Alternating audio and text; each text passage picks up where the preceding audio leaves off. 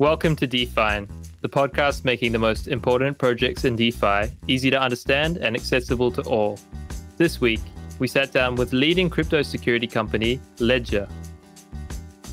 Thanks a lot for coming on today, guys. We have Adrian and Fabrice from Ledger, the one and only Ledger. Be really interesting to hear what you guys do at Ledger, but also, how you got started there and what's your kind of background. Fabrice, do you want to take the lead? Yeah, sure. So I joined Ledger, I would say more than 3 years ago, maybe 3 years and a half ago. My background is I'm a very old ex-software developer. Then I worked in technical account management, mostly for tech companies. And in 2018, I joined Ledger because I was really passionate about crypto. That's really the way I entered the space, mostly through the technical angle. There was an offer. I just applied and I started as a product manager at Ledger, working on the Nano application. So all the small applications that you install on your hardware wallet. And from there, I evolved, and now I'm responsible for the entire developer ecosystem that we are trying to build and engage with. And so through this scope, I'm really discussing with a lot of teams in the crypto industry, which is super exciting. And that's mainly it for me. Adrien is part of my team, so I will let him introduce himself. But very pleased to be here today with you guys. Great, thank you. Yeah, very pleased as well. I joined Ledger recently, less than 6 months ago, and I come because I love crypto. I've been in crypto for a bit more than 4 years now, and before that I was working in IT for capital markets. So I have a pretty good understanding of how capital markets are working, and I'm sure you guys at DAO as well do, and I know what's wrong with it. So I'm trying to help fixing it with mainly Bitcoin and also DeFi. Incredible. What were you doing in crypto before you joined Ledger? Well, it was just on personal time. I was running nodes, trying stuff, and trying to understand what is this revolution is about. Because I think you don't get to see this big of a revolution in terms of technology and economics more than once in your lifetime. So really need to understand it deeply. So what was it like what were you doing in capital markets, and what attracted you to Ledger of all places? So in cap market, what I was doing is I was putting the IT systems that support trading. So I was all the trading desk. I mainly work for a bank in Sweden, in Stockholm. So basically all their trading floors, all the trades and all the post-trade and all the risk and all the P&L reports, all that was produced by a software I was working on. And well, Ledger is, as you may know, it's the one and only nano manufacturer. It's a French company. There are not a lot of French companies in crypto that are as big as Ledger. And I think it's getting sovereign over your fund, getting to be your own bank and becoming bankless from a TradFi perspective was really what attracted me. And I'm not a developer, so I got to find a way to be in a very tech-savvy environment without being a developer, and that's why Fabrice was a perfect fit. The Fabrice team was a perfect fit, because I get to be a project manager, product manager, these type of roles, which requires to understand the tech, but I'm not doing any dev on a daily basis. So that's what's great about the opportunity to work with Fabrice team and working. I mainly work with partners.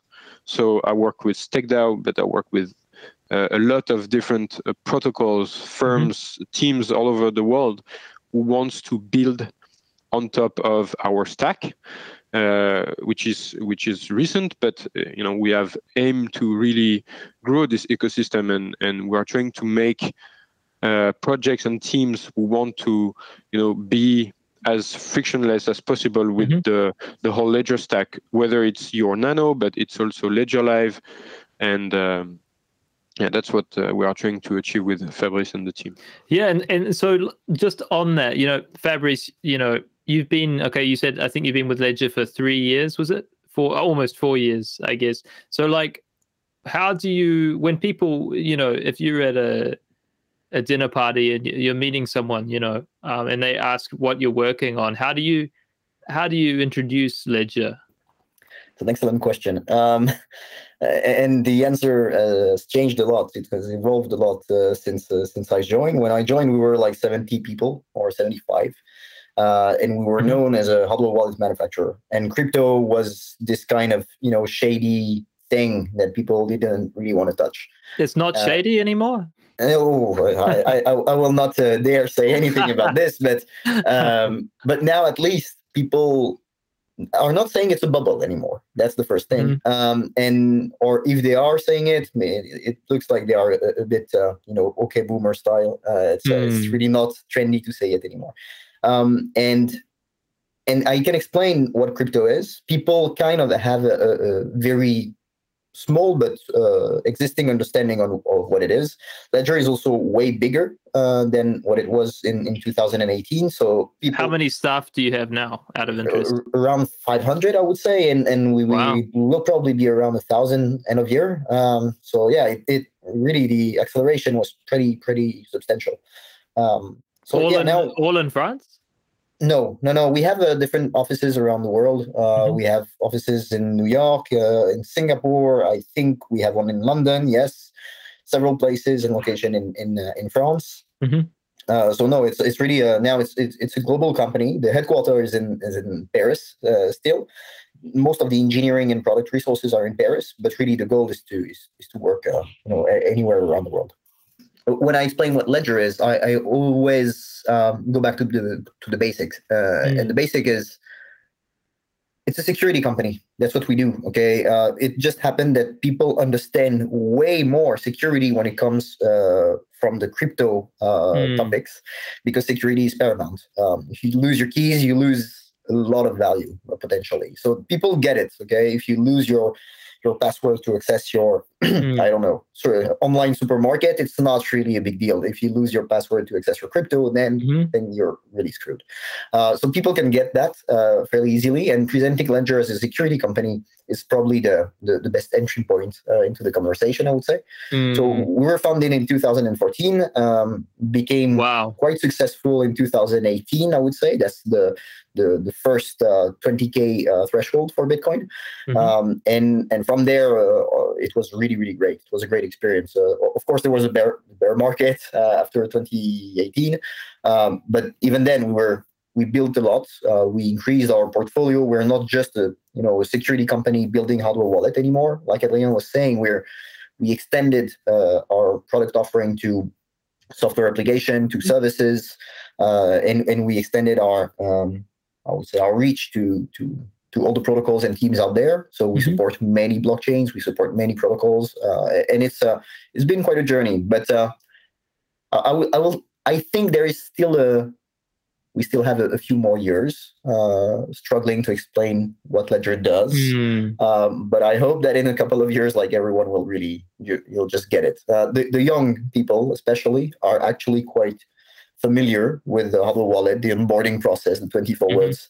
All of this is not super strange to them. It's a bit stranger to, I would say, to older folks.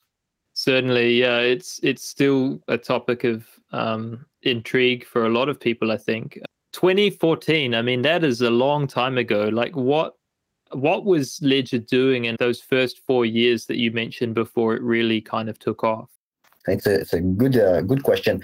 So if you go back to the genesis block of Ledger, it was founded by a team of entrepreneurs and cryptography experts. Okay, they were all coming from different companies. Actually, it's the merge of 3 companies that made Ledger, that gave Ledger birth.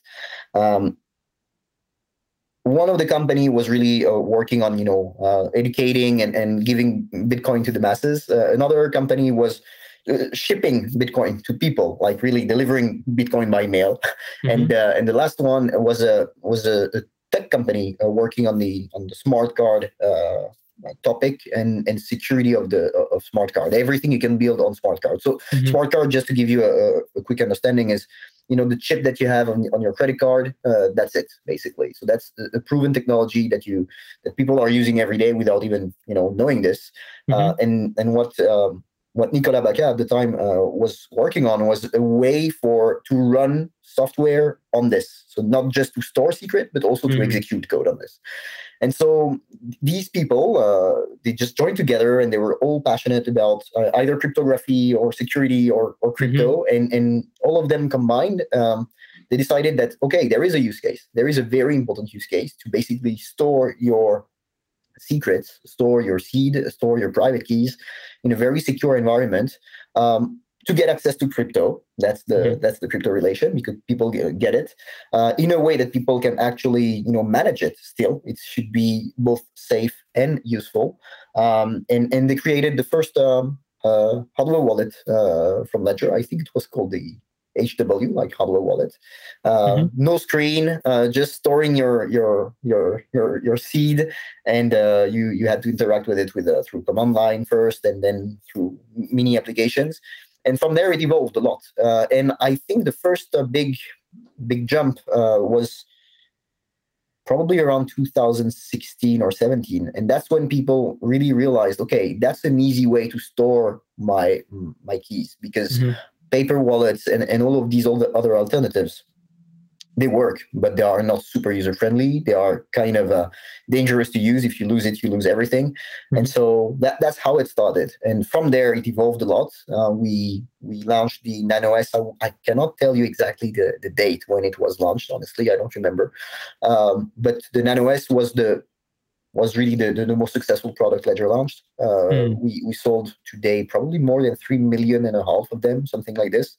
And so it's really the most used hardware wallet there is out there today. And so that's what made Ledger successful at the time. And now we're just, I would say, trying to extend this legacy to other type of products, and build other offers to bring crypto to mainstream, basically.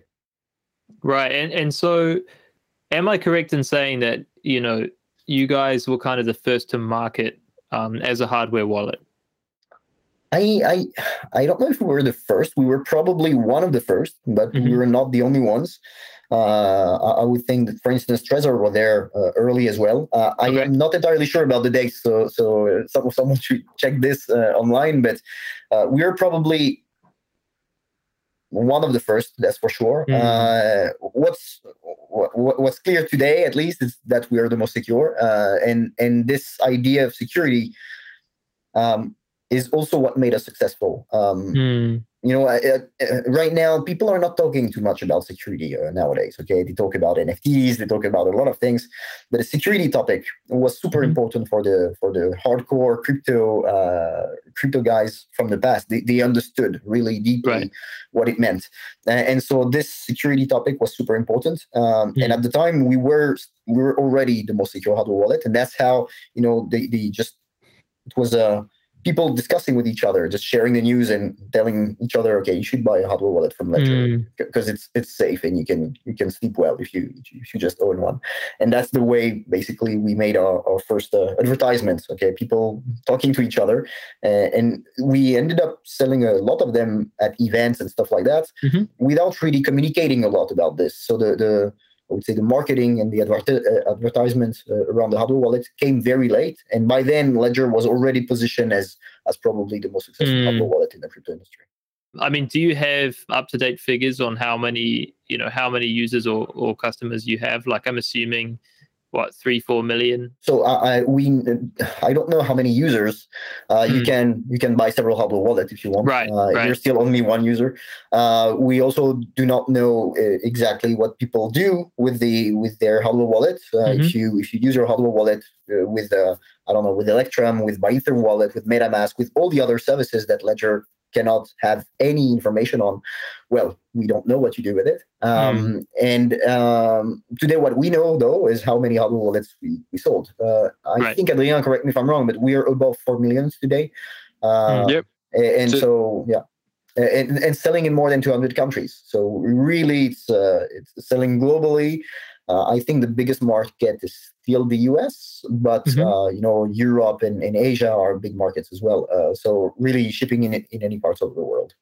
So, like, I guess I have something of a philosophical question about where do you see Ledger's product development in terms of like in the adoption cycle? Like, assuming that a lot of these wallets you've sold so far have been to like the people you referenced before, early adopters, people who care and know about security, who, don't want to use a hot wallet or a mobile wallet. Or as a company, what are you thinking about in terms of like where we are and what that means for Ledger in terms of like who are going to be using these wallets in the future? I'd say, obviously, right now, the first reaction of someone getting into crypto is probably not to buy a hardware wallet first. That may have been the case in the past, and even in the past, I'm not so sure. What we do know is, or what we do think, is that people, after a while, once they have enough value, and once they understand the basic risk of crypto, then ensuring their security is something that quickly they understand. Look at what happened, recently in Canada, with people saying you should remove your funds from exchanges. Right. People are reading this on Twitter. Some of the people, they already know what it's about. They understand this concept.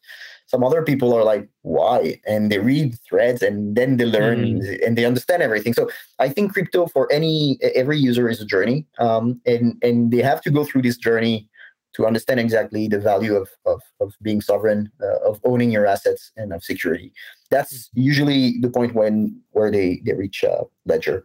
But of course, that's not our ambition. Our ambition is to be there, at first, like your first entry point into crypto. Right. So there is a lot of thinking at Ledger at the moment to really try to turn things around and make people go with Ledger from day one. It's not easy because we are a security company. Right. That's our core expertise. We're not an exchange. We are not a financial service. And so what we offer is a hardware wallet. So the goal for us is really to make people maybe go first through the hardware wallet to get their first crypto. So that's one thing right now with the product we have. And of course, there are a lot of reflection about what the next products will be in the future. And at some point, if crypto becomes mainstream, I'm not exactly sure it will take the form and shape of a USB pen drive. That's probably not what it will look like. And so if you project yourself, maybe, I don't know, maybe 5 years from now or 10 years from now, I don't have any accurate estimation of the timeline, but right, we should all, at the end of the day, pay by phone, probably. Now the question is, how do you bring security inside a mobile phone, for instance? Today, mobile phones are not secure. So this is maybe an angle to look at, to just try to see how you can onboard the next billion people in crypto while still ensuring security day one. I don't know, Adrien, if you have any other things to add on the topic. Maybe you have other ideas. No, I mean 100% on what you are saying, and definitely the usage. I mean the nanos are a beautiful piece of security, but I mean in terms of you need to. I mean the nano experience is an experience that only the nano offers, right? Clicking on buttons to review amounts on a very small screen with. I mean this is what's we live with technical constraints, right? We cannot it's hard to build hardware wallets. It's not a simple business. Securing devices is hard. If it was easy, the phones would be secured. They are not. Zero phone today are secured. So these are the challenges we are facing, and definitely when we sold 4+ million, but if you want to reach pretty much everyone on Earth, you need to change the experience, right? So this is what is next for us, definitely, is to really not feel the cost of security. Today, the cost of security is that I have to have this pen drive. I have to connect it and I have to review everything on that screen here and click it to review the information, because this piece here is the only thing I can trust. I cannot trust anything else in the world. This is tough, right? I mean, this is really tough reality, and it's a technology reality, right? So the next goal is to try to change that, to trust something else. And so some of these like I've noticed that Ledger has been pursuing more, I guess, retail focused kind of marketing efforts. Yeah, curious to know like the thinking behind some of these efforts, what you guys are planning, and also like what's the reception been like so far as you've sort of tried to make that segue into the mainstream. I'm not entirely sure I understand the question, but I'll try to give an answer. You'll tell me if I'm too far off. Our goal is to reach the next 100 millions or billion users. We know, as Adrien was saying, there is a technical constraint. It's difficult to interact with a hardware wallet. So there is one work in progress to try to facilitate and make it easier. That's one thing. At the same time, we cannot wait. Okay, the hardware manufacturing timeline and the hardware evolution is definitely not aligned with the crypto industry speed and fast-paced environment. Mm-hmm. So crypto will evolve way faster than hardware wallet or phones. That's at least what I'm convinced of today. So at the same time, we still need to try to onboard as many people as there is out there onto the existing solution. Because if they are not using Ledger hardware wallet, first of all, they are not self-custodying and they are at risk. So the second, I would say, strategic action is to try to expand our reach through as many partners as possible. So, for instance, maybe you saw recently we made a partnership with Coinbase extension. The goal here is really to offer people all the gateways possible they want to the crypto ecosystem, while still using the security of the hardware wallet. Because if it's just Ledger, if it's just us, Frenchy guys on the side, it's right. It's not enough. Okay, what we need to do is really to build this connectivity and this connected environment to all the crypto services out there. So you can see on already many different websites, you can connect with your Nano, and if you cannot connect with your Ledger device, you can connect through MetaMask, or there are always options, but we want to extend that even more. So that's the technical angle. And on the marketing angle, there is the question about how do you make it known that people can actually do this for crypto degenerates and for people that are really heavily doing stuff in crypto. It's obvious, okay? But for the next, for the newcomers, it's not at all. We receive tons of questions that may look very, basic or silly to you because you've been there a long time. But for many people, crypto is still very difficult to apprehend, and they have to go through this journey of learning and everything. So on top of this marketing effort to just tell people you can use Ledger everywhere, there is also this educational effort of this is what you can do with crypto. This is what, keys, private keys, public keys, blockchains. This is all right. All these concepts. What do they mean? So we have this entire academy sections. A lot of people in the industry are doing this, and it's really so far, we haven't found a better way to try to spread the word around crypto, because everyone needs to go through these steps. It's not easy enough today to just abstract the complexity. At some point, maybe it will become easy enough so that people don't care how it works. It just works and they don't need to worry about anything. But today, we still have this educational effort to make. And so the final angle that we have is very much Ledger-centric, but not entirely. That's where Adrien comes in, is that we want to still onboard people through our software, through Ledger Live, giving them, a great UX so that it's easy for them to basically onboard into crypto, buy their first crypto, maybe swap them if they want. And then there is a dedicated section in Ledger Live where we tell them, hey, by the way, there is this entire world of other services and partners that you can reach out to. And right now we have a limited offer, but we are extending it every day.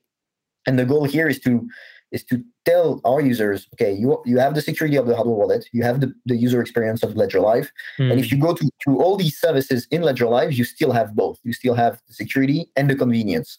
So you can rest assured that you're doing very techy and degenerate crypto stuff, but you're doing it in a safe environment. So it's one way for us to also onboard new people into this this new world of services that are built every day. I'm curious, like it's great to see some of the efforts that you guys have made marketing wise. Like I saw a Ledger in a music video the other day, a Nano wallet.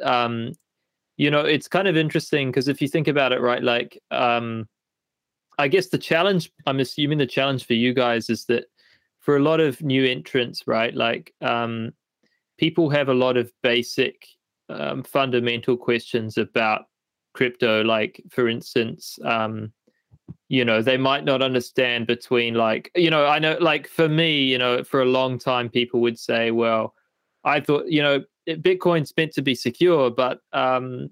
Gox got hacked, or like this exchange got hacked. And I'm like, well, yeah, okay, the protocol's secure, but a custodian is not necessarily secure. And, like, I guess I imagine that the challenge for you guys is that if you're onboarding new people, you need to first and foremost explain to them like why security matters.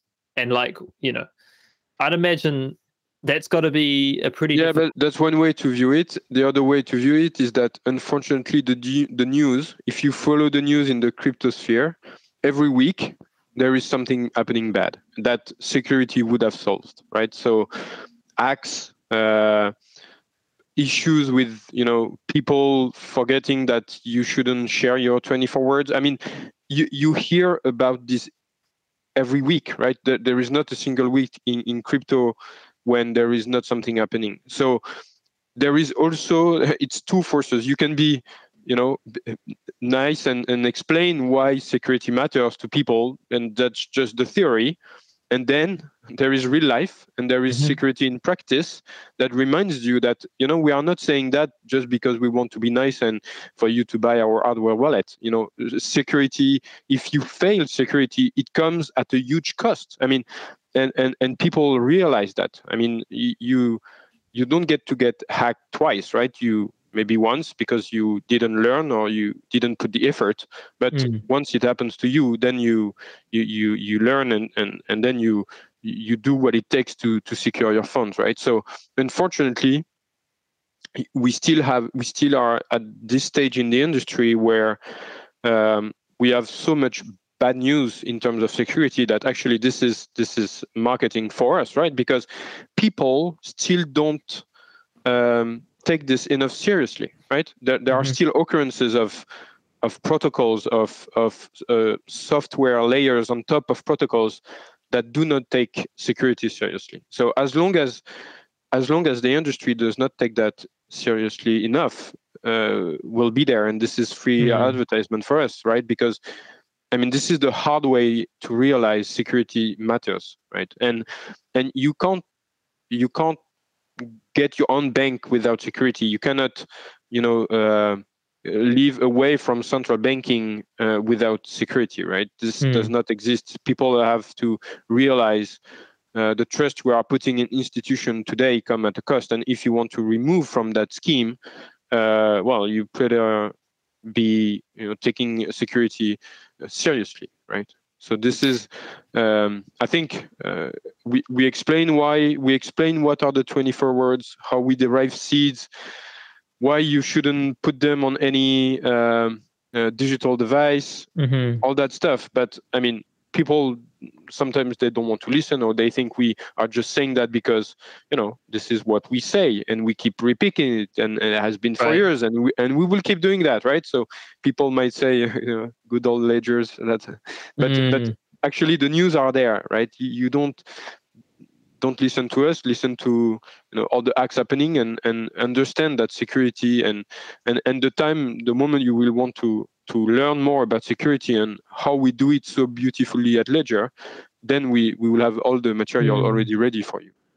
Yeah, so like I mean, I think in some ways, right? It's such a paradigm shift, right? Historically, like for the last however many decades, not forever, but for the last, let's say, 5, 6, 7+ decades, people have custodied their assets in a bank, and that's the safe thing to do.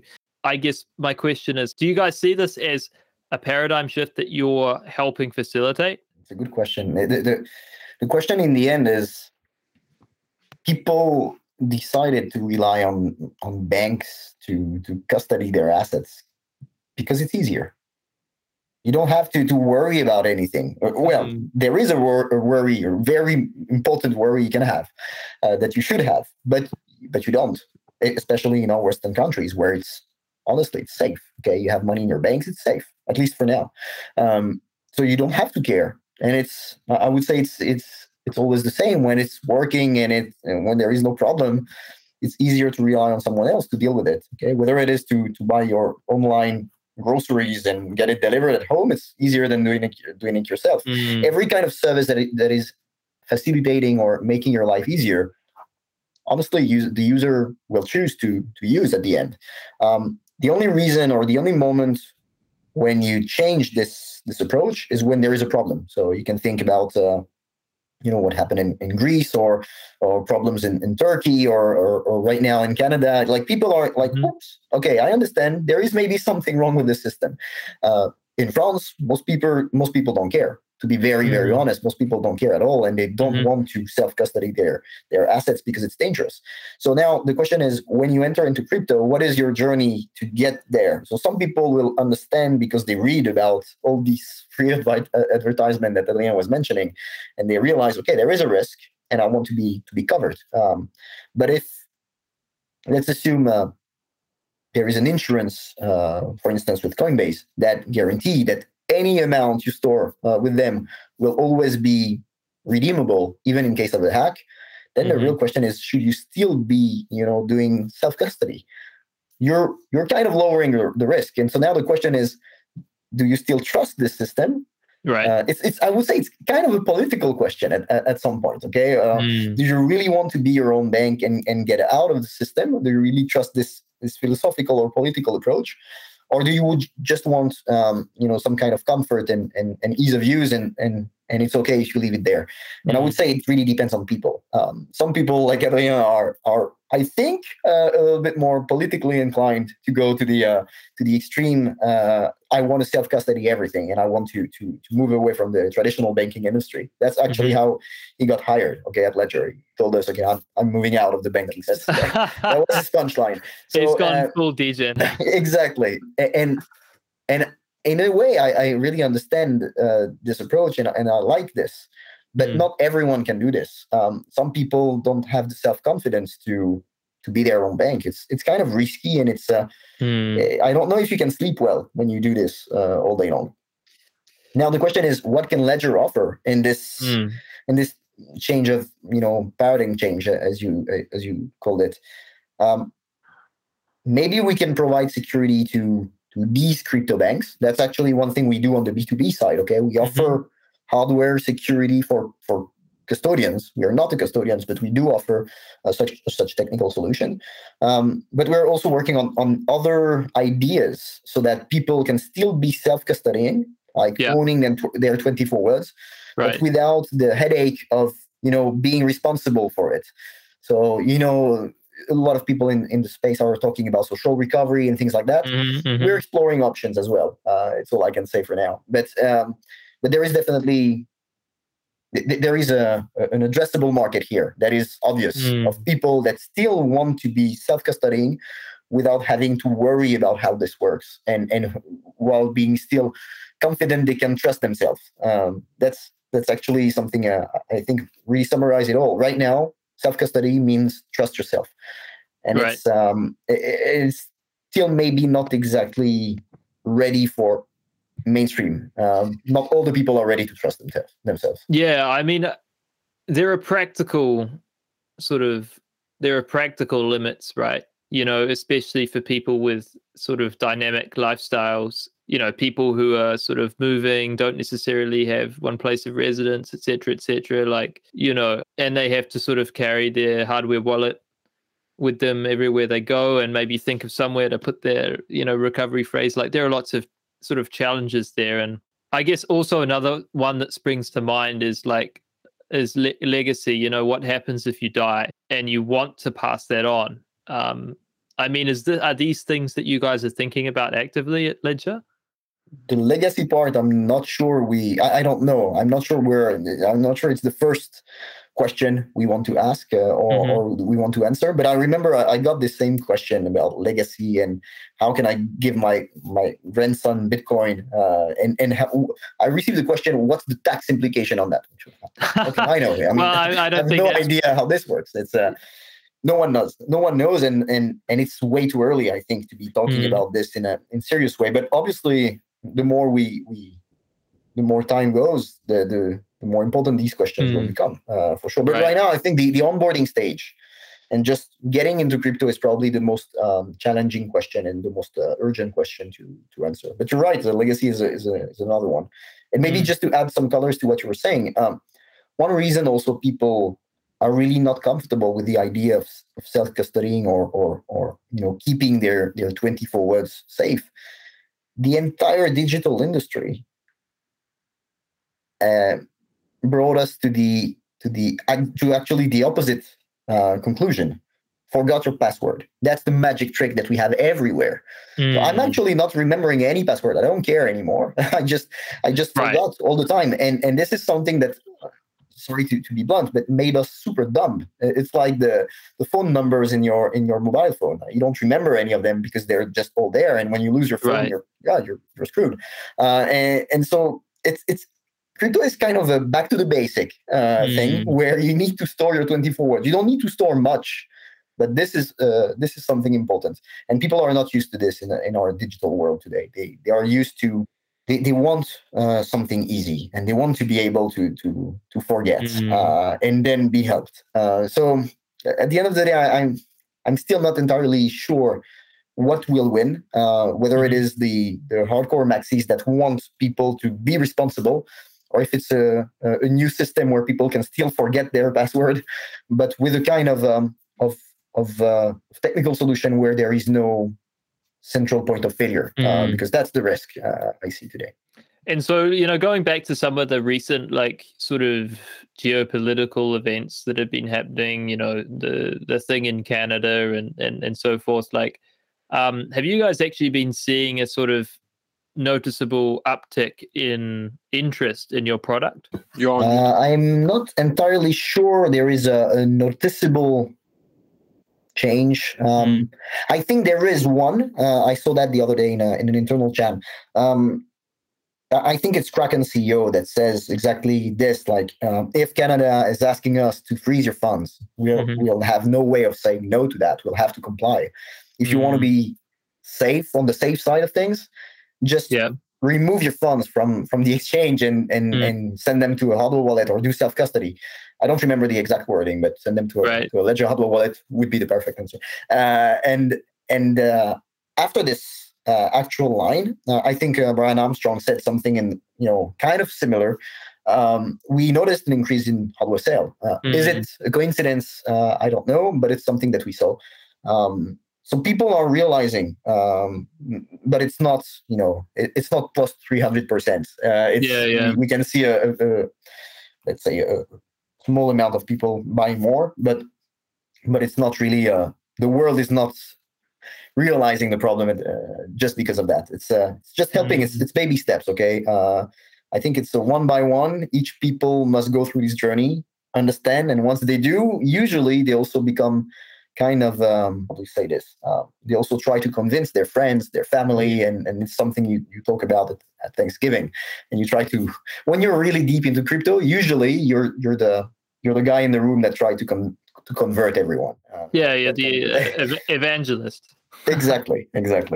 So one question, I guess this is probably more related to backing up and thinking more about the advanced users, but like, recently there's kind of been this big fiasco with the OpenSea kind of phishing attacks with, replacing signatures and stuff. Like, I guess my question is, how do you guys kind of respond to these sort of day-to-day events, and how much do you factor them into like your design? And, working in crypto for a few years, like everything is just iterative, right? Like you're always saying, oh shit, we didn't think of that. And I mean, that's just part of making progress. And like, how much do you guys factor these types of things into your design changes? There are many things we're doing. I'll let Adrien explain a bit more the part around plugins and stuff like that. But we first we have to acknowledge that there is a limitation. That there is something Ledger cannot do, at least right now. Our security model relies on the what you see is what you sign principle. So you check on your hardware wallet screen what you're actually doing. Mm-hmm. You verify the information before applying your digital signature.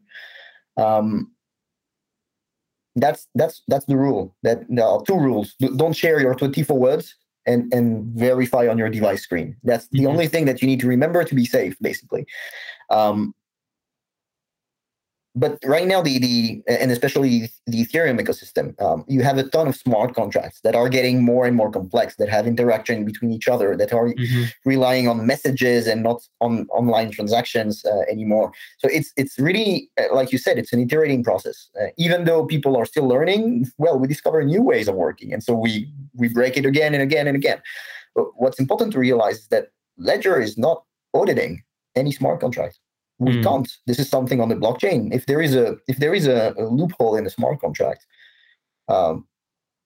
you can check on your screen what you're doing. If you're sending funds to a DAO contract, and this contract is buggy, well, your send operation is safe, but then the funds stuck in the smart contract may not be, and there is nothing Ledger can do about this. So our security model stops at the moment you sign the transaction, and then it's happening on the blockchain. It's not on us anymore. It's really on the people writing the code of the smart contract and making sure their system is safe. So, but I guess then my next question would be, if the ambition is to make the product more user friendly, like ultimately there will be concessions that you guys have to make in your product design, right? And you know like. I don't think that the future of users, retail users will not be like eyeballing a, alphanumeric phrase to check each character, right? You're perfectly right. And one thing, our security model is what it is today. We're trying to improve this, maybe by adding additional information in the software. Like, okay, we know this address you're interacting with is something that you've interacted with in the past, and you're not getting somehow, phished, or there is not a man in the middle. But still, in the end, it's still on the hardware wallet screen. That's what you actually do with your private keys will be displayed. So you can show anything on a screen. At the end of the day, what you sign on your device is what matters. So I understand, and I agree with you. We cannot ask people to review gibberish on the hardware wallet. That's something that is not making any sense, and people actually do not check this. If you show them like a huge string of character, they will just skip it. That's the natural reaction. Check the last four numbers, and that's it. And that doesn't mean anything. Okay, checking a hash for a normal human being doesn't bring any additional security. So that's where I leave the floor to Adrien, because Adrien is leading the initiative around how can we actually make it easier. Yeah, I mean, definitely there is no compromise to be made on security. Just to be clear, the solution will come from adding layers on top of what's already existing, not any compromission of the security, right? Because this is a no-go, right? You can't. The argument of user friendliness is not. It will never be good enough to decrease the security of any device, right? So what you can do instead is just adding layers of information and trying to enrich the experience so that the user will be faced with a lot more information before signing or after signing, but just to make it clearer or more aware of what he's about to do. And definitely there are tools already out there, right? MetaMask has done this data tab where you can, leveraging other tools in the ecosystem. I mean, the ecosystem is taking these seriously, right? So a lot of tools, a lot of whitelist, blacklist, all these are being built.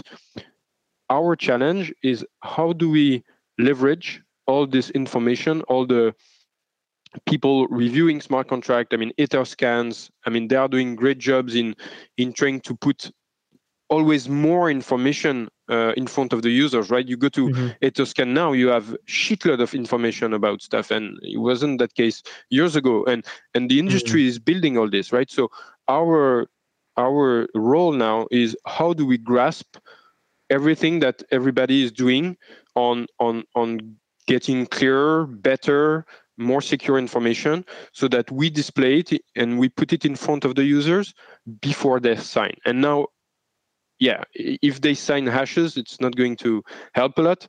And this is why the goal is also to, as much as we can, and by also leveraging tools that are built by other people in the industry, how do we try to make signing always clear, right? Always clear. How do we do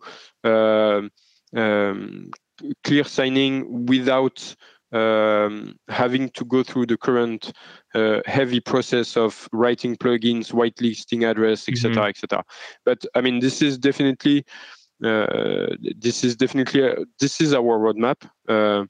It's just that it takes a lot of time because the technical challenges here are huge, and but yeah, this is what we are working on, trying to both higher on the stack and in front of users, not on the Nano, but on any device, on any smartphone or laptop, display more information, right. and on the Nano, getting clearer information, so that with both of these, you get a feeling, and more than a feeling, you know what you are about to do, and you know that you are going to do it securely. But this will take time to get there. But definitely, we don't have a choice but to work towards that. And just to, because Adrien is perfectly right, and to try to understand the complexity around this. On Ethereum right now, every day you have new smart contracts. Anyone can write one, copy one, just tweak it a little bit and redeploy it. So if you see it from a mathematical standpoint, you have an infinity of combination possible for each smart contract. There is no way we will whitelist them all. There is no way we can check them all. So the question is, how can we find, I would say, a common ground, common rules, common stuff that we can decide are safe or not safe? Honestly, there is no real good question on this at the moment, because there are no standards in the industry. There is not a definitely good practice that is shared by all the legit actors. It's very difficult to find. I mean, the community needs to find some kind of standards. There are great initiatives out there. I'm not sure about the name, so maybe Adrien, you can correct me. But there is, this company called Sourcify, I think, where basically they take all the codes from all the smart contracts and they put it in some kind of a decentralized database. And when a code is like legit, or at least reviewed by peers, they have a tick on it. A kind of community-based approach to review smart contracts. That's some kind of great initiatives. And very quickly, these guys realize, okay, but we need a way in the code of the smart contract to somehow explain what stuff are doing. Give some humanly understandable description of each function, because calling a function safe transfer from, well, okay, that's cool, but my sister will not get it. We need to have a humanly understandable description. And then maybe Ledger could rely on these kind of partners. But at the moment, we have no easy way of doing this. At the moment, we need to rely on the bytecode, on everything that is deployed out there, and to make sure that it's parsed correctly on the device. So I think, unfortunately, we'll still have a few more months or years of bad contracts, hacks, and stuff like that will happen. What you recently mentioned about OpenSea, it's not. it's not a mistake they did on purpose. Okay, they were learning, and now they evolve and they try to change their contract so that the same problem doesn't happen twice. But who knows? Maybe another problem will happen, and that's the way it is. It's always this game of cat and mouse. Hacker will find ways to hack contracts, and then people will upgrade their contracts. So the only thing we can do is inform, and when we know something is already quite well established, let's try to show it in a clear way on the device so that really people can be safe from when they sign their operation. I also want to say I think it's great what you guys are doing with Ledger Live and kind of onboarding more sort of trusted dApps into Ledger Live. Obviously, like ourselves, I think it reduces an element of risk, I think, in terms of thinking about, new users going onto a website, mistyping the URL, and then, kind of interacting through a web browser wallet versus straight from the Ledger Live environment. I think it's a leading initiative. And so, yeah, I mean, I definitely think it's great that you guys are working to onboard more retail users. It's a massively important mission. I think to some degree we're trying to do it as well, but probably not on the scale that you are, given we are a pretty DeFi degen centric kind of platform for now. But everybody needs to do it, right? It's not about you doing it or us doing it. It's everybody needs to do it, right? It's a matter of the whole ecosystem, whether you are in DeFi, NFT, whatever you are working on. If you are at an edge, if you are dealing with something that's every month you feel like you've lived through years of innovation, there is no choice but to put this effort into education, explaining people what you are doing, why you are doing it, and repeating it, because you will have newcomers all the time, right? So this is why we do it. This is why you do it, and this is why a lot of people are doing it, and there is no choice. You don't get to to go into DeFi and understand everything in a few weeks. That's not going to happen. The change is too huge. The revolution is huge. Time needs to be effort is necessary, right? I mean, you can be reading about Bitcoins for years and still discover stuff. I mean, this is what's beautiful about this space. So there is no choice but to keep doing it, and this is really. It's a matter of survival for the industry. If we stop explaining why we are doing things and how we do things, I mean, we're just going to be a group of few people in our own bubble, right? This is. I don't think this is not why we are here, right? No. The change are too big, and definitely the code we are putting out there is for everyone, right? I mean, our values are decentralization and resist censorship, right? Yeah, just wanted to add something, because you mentioned what we're working on together with Stake DAO being a DApp listed soon in Ledger Live. I'm not sure all the people listening to the podcast are aware about this, but really the initiative of listing services, whether they're dApps or non-dApps in Ledger Live, it's indeed for that. I mean, you mentioned the URL trick, or people reaching a bad website and getting phished. Ledger Live is solving this in a sense, because you don't have to type any URL. You reach out you get to the service right away. But more than that, we are really forcing our partners in this new section we call Discover. All these dApps that are listed there, we enforce clear signing. So we make sure that whatever you sign on your device is something that you can actually understand, and that has many implications. But one of the most important one is that you will know that you're interacting with the Stake DAO contract and not another one. You're not somehow doing something that were not supposed to happen.